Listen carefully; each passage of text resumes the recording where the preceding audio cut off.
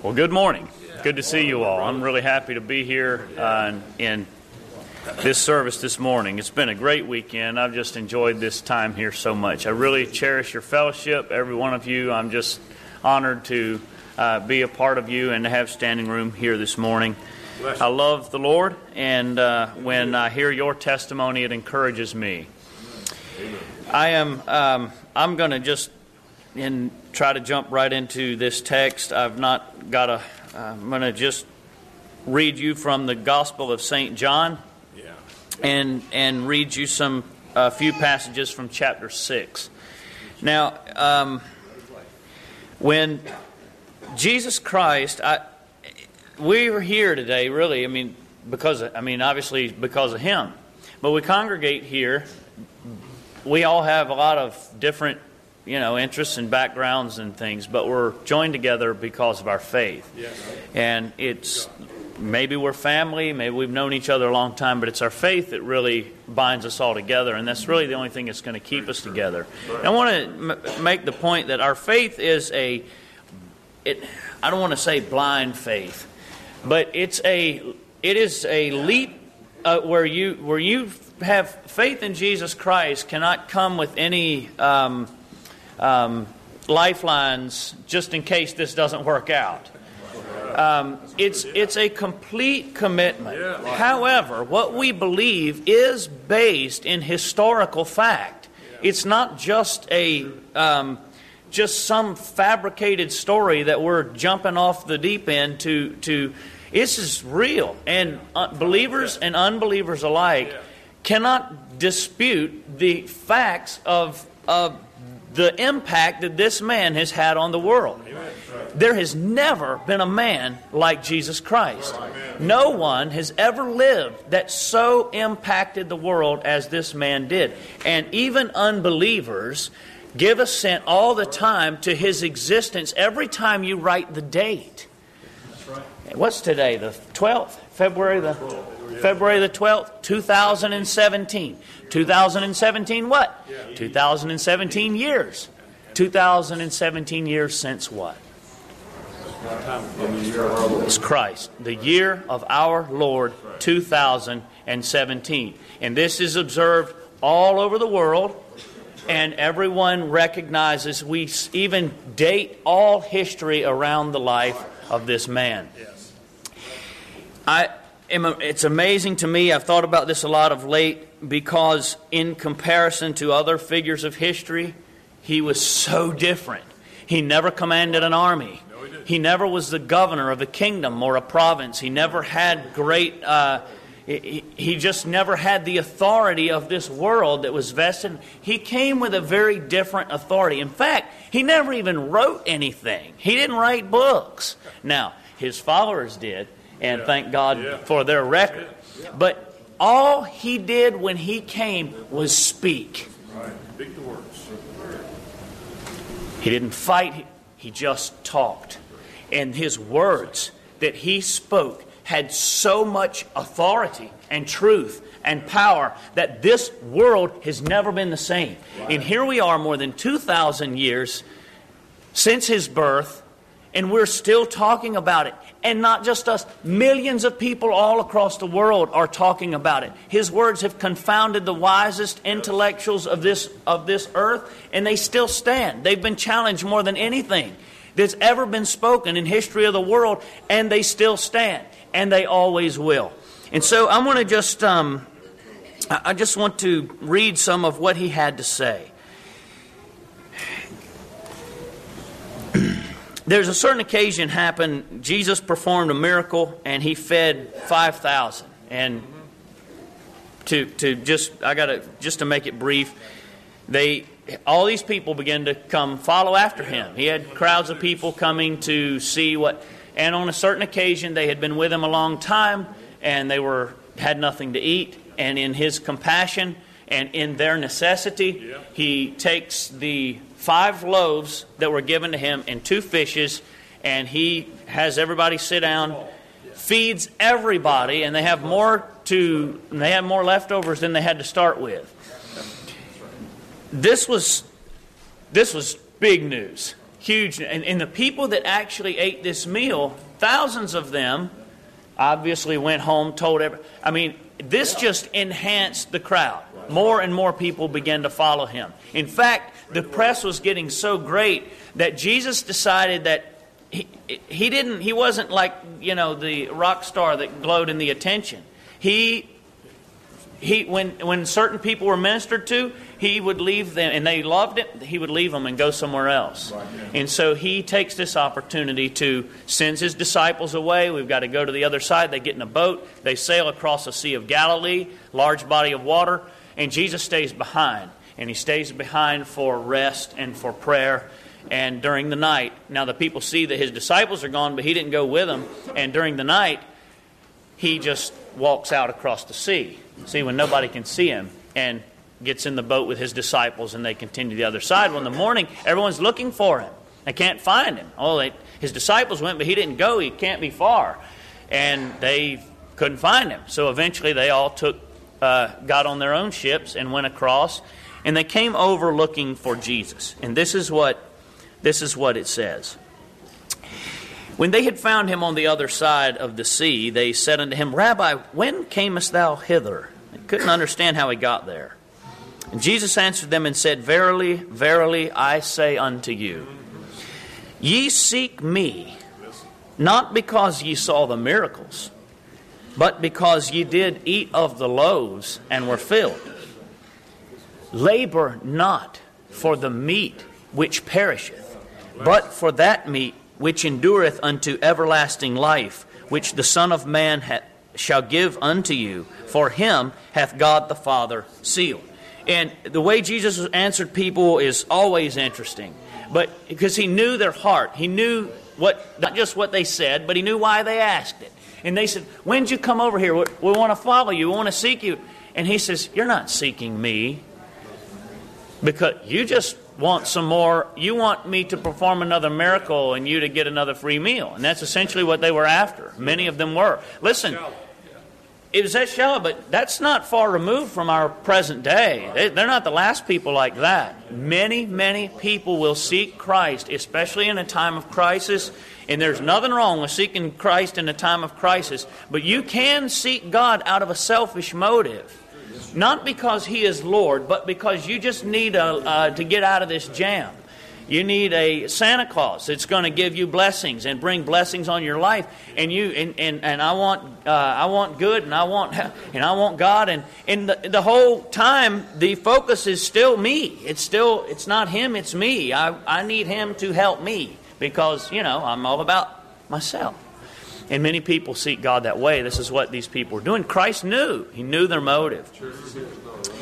And this is why He says, labor not for the meat which perisheth, but for that meat which endureth unto everlasting life. And so they said, okay, what shall we do that we might work the works of God? We want to serve God. And Jesus answered and said unto them, this is the work of God, that ye believe on Him whom He hath sent. Now, isn't that interesting? That's not really a work, is it? Is that a work? Don't faith and works. The Bible teaches they work together, but they're different things. Jesus says, this is the work that you believe. So they said, what sign showest thou then that we may see and believe thee? Or what dost thou work? In other words, okay, we would like to believe, but, do something. Do something special. We want to see something special again. We heard about all these miracles. We want to see one too. And then we'll believe. And these are the Jews speaking to Him. This is what they say. Our fathers did eat manna in the wilderness. As it is written, He gave them bread from heaven to eat. And Jesus said unto them, Verily, verily, I say unto you, Moses gave you not that bread from heaven, but my Father giveth you the true bread from heaven. For the bread of God is He which cometh down from heaven and giveth life unto the world. They said unto Him, Lord, evermore give us this bread. So what they're referring to is the period of time when the children of Israel were in the wilderness. They crossed the Red Sea, escaped Pharaoh, and ran. God wrought this tremendous deliverance. And then they find themselves in this vast expanse of wilderness in the Arabian desert, and there is not enough food to supply their, I mean, not even a few people, but let alone a vast multitude. Hundreds and hundreds of thousands of people, probably millions. And they had no supply chain. And so they were completely, and of course they began to despair. What God did at that time was He caused manna to come down from heaven. Well, it didn't come down. It did come down, but what happened was it came at the night in the form of dew. And so when the people woke up in the morning and they went out, it was almost like meal, some kind of, I get in my mind like cornmeal, a small round thing. And it laid out on the ground. They could gather that up. They made cakes. And God gave them instructions on how to do that. This would occur every single morning for 6 days a week, the entire 40 years that they were in the wilderness. This became their sustenance. This became their life. Outside of the manna, they're all dead. They have no chance to cross this vast expanse of wilderness without it. And so, in their mind, in Jewish tradition and in their lore, this was like, this is the greatest thing that's ever happened. And so they're asking Christ, give us some similar miracle. And what He's saying is, they said, give us this bread. Jesus said unto them, I am the bread of life. He that cometh to me shall never hunger, and he that believeth on me shall never thirst. But I said unto you that ye also have seen me and believe not. All that the Father giveth me shall come to me, and him that cometh to me I will in no wise cast out. For I came down from heaven not to do mine own will, but the will of him that sent me. And this is the Father's will which hath sent me, that all which He hath given me I should lose nothing, but I should raise it up again at the last day. And this is the will of him that sent me, that every one which seeth the Son and believeth on him may have everlasting life. And I will raise him up at the last day. And then the Jews murmured at him, because he said, I am bread which came down from heaven. And they said, is this not Jesus, the son of Joseph, whose father and mother we know? How is it that he saith, I came down from heaven? Well, of course, they didn't know the story that had been given to us in the 2nd chapter of Luke and the 1st chapter of Matthew. And if they had heard anything of it, they didn't want to believe that. But looking at this humanity, in His humanity, they have this cloud of unbelief because they're looking at physical things, at temporal things, and their interest is in temporal things. And when that's your focus and that's your interest, you'll never see the spiritual realm. You can't see the spiritual picture. And it takes Christ to reveal Himself to you in that way. All right, I got to skip some of this. This is a lengthy discourse, but it's just fantastic. Jesus therefore answered and said unto them, murmur not among yourselves. No man can come to me. And this is what I was saying. Except the Father which hath sent me draw him. So no man. It's the words of Christ. These are the words that change the world. No man can come to me. No man can see these spiritual things that I'm talking about except God the Father draw him.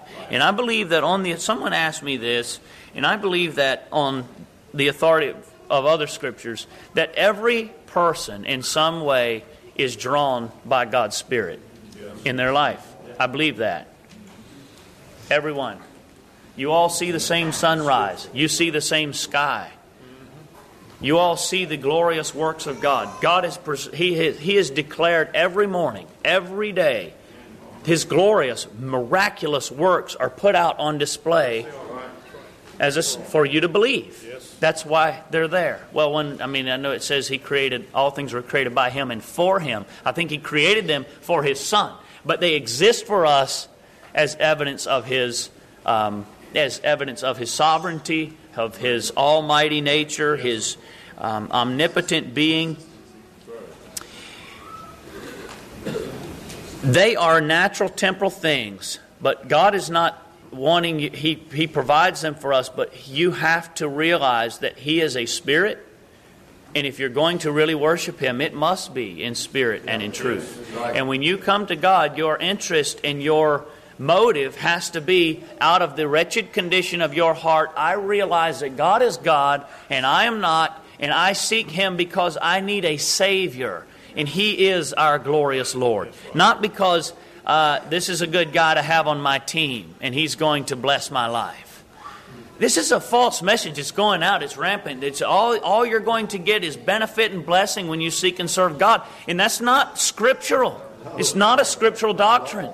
This is, in fact, it's quite the opposite. The more the people committed themselves to God, I mean, if you want to read of the apostles who are like in the spiritual world, the ones that God created and that He blessed the most, that had the most gifts, they're the ones that endured the most suffering, the most hardship, the most difficulty.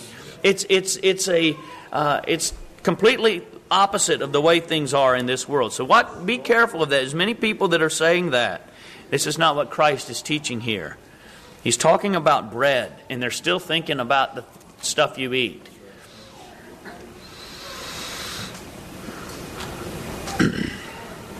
Verily, verily, I say unto you, he that believeth on me hath everlasting life. I am that bread of life.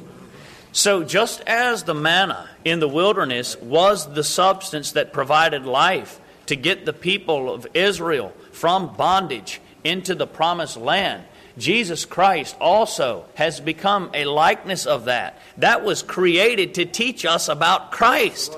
It wasn't created just merely to get them over there, but God was working. He knew this was going to be something that they could see, that they could believe in. And Jesus would come and say one day, I am the bread of life. So outside of Him, you have no chance of life and of making it to the other side.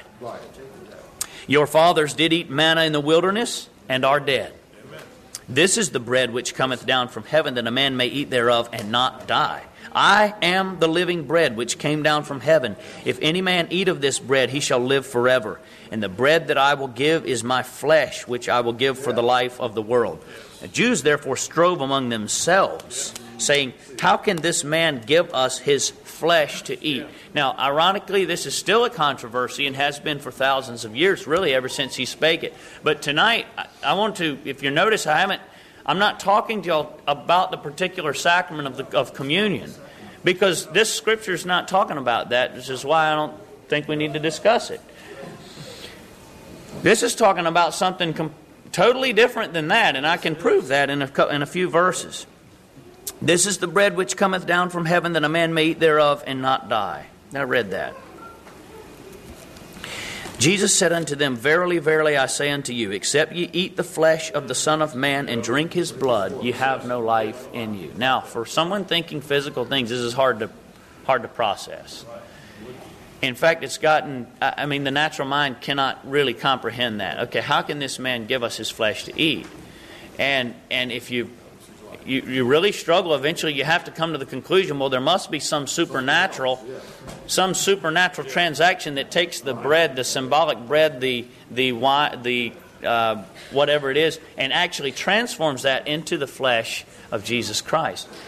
Christ is never, from the very beginning, He hasn't been talking about physical bread. It's not what He's not talking, and so He's not talking about His physical flesh. Whoso eateth my flesh and drinketh my blood hath eternal life, and I will raise him up at the last day. My flesh is meat indeed, and my blood is drink indeed. He that eateth my flesh and drinketh my blood dwelleth in me, and I in him. As the living Father hath sent me, and I live by the Father, so he that eateth me, even he shall live by me. This is the bread which came down from heaven, not as your fathers did eat manna and are dead. He that eateth of this bread shall live forever. These things said he in the synagogue as he taught in Capernaum. So again, not speaking about the natural bread that the fathers ate. This is something different. This is going to give life to the soul, not to the body, to the soul. And these things said he in the synagogue. Many therefore of his disciples, when they heard this is his disciples. Remember the big group that came after him, all the people that come seeking him. They're following after him. The big crowd that wanted another miracle. They wanted more loaves. This is what they say. This is an hard saying. Who can hear it? They wanted him to give them bread, but all this talk about eating his flesh and drinking his blood, and now they're starting to have second thoughts. This is a hard saying. Who can hear it? And when Jesus knew in himself that his disciples murmured at it, he said, "Doth this offend you? What, and if ye shall see the Son of Man ascend up to where he was before?" And I want to point out right there that some of them did see that. They did see that. So he jumps from, not from just merely providing them. What if you see such a miracle as this, that you actually see the Son of Man ascend up to heaven where he was before? And Jesus says, so what if you saw that? It is the Spirit that quickeneth. The flesh profiteth nothing. The words that I speak unto you, the words that I speak unto you, they are spirit and they are life. But there are some of you that believe not. For Jesus knew from the beginning who they were that should betray him. He said, therefore said I unto you that no man can come unto me except it were given him by my Father. That is a revelation of Christ. It is a personal introduction. And it is one of the Spirit. It speaks to the condition of the heart. It does not necessarily speak... It's not talking about the condition of your life. It's talking about the condition of your heart. And that's how God comes. That's how He appears. That's how He draws. And when you recognize that, you see Him as Lord, you realize that that He is the bread of life, and you are hungry, you are weak, you have no chance outside of Him, and that is when He begins to feed. So, but back to the crowd here. So after He says this, from that time, many of His disciples went back and walked no more with Him. When He began to tell them that He was not interested in what they had in mind, that it wasn't going to be this, glorious life of luxury and a relief of their, elevate them in the social strata, promote them in economic prosperity. They realize Jesus is talking about something very different, a commitment very, very serious, in talking about life to their soul. Many of His disciples went back. Why? Because He knew their heart to start with. He said, you seek Me not because you saw the miracles, but because you did eat of the loaves and were filled. That was their motive. So while He has this big crowd, He realizes He really doesn't. He's really only got a few. And what is remarkable, what's remarkable to me is that when they leave, it doesn't seem to bother Him. Man, now if you were a disciple, or you and I, what if we all got a big swelled congregation coming to church and we were putting on all kind of things to feed the flesh and got a lot of people to come, big crowd. And for whatever reason, someone steps and begins to speak God's words and people start to disperse. And the natural tendency is, what? We got to stop that. I mean, get them back. Like, okay, we need to go back to the drawing board. We're going to sit down with the leadership and figure out this. We got to get the people to come back again. Christ doesn't do that. And I think He's setting an example for the church. Amen. He cared, but He knew their heart. And this is what He says. He didn't run after them. He didn't try to bring them back. He just let them go. But He turns to the 12 and He looks at them. Everyone, He puts His eyes on them. Then said Jesus unto the 12, will you also go away? And that question is to you all, is to me. God is asking you, He is offering you eternal life. He is the Lord that created all things. His words have undeniably impacted the world more than any other man. It has been a long time since He lived. But He lives today. There is no way to dispute that. and He draws and He asks. But His invitation is not just, I'm going to give you. He's asking, you give me. It's a sacrifice.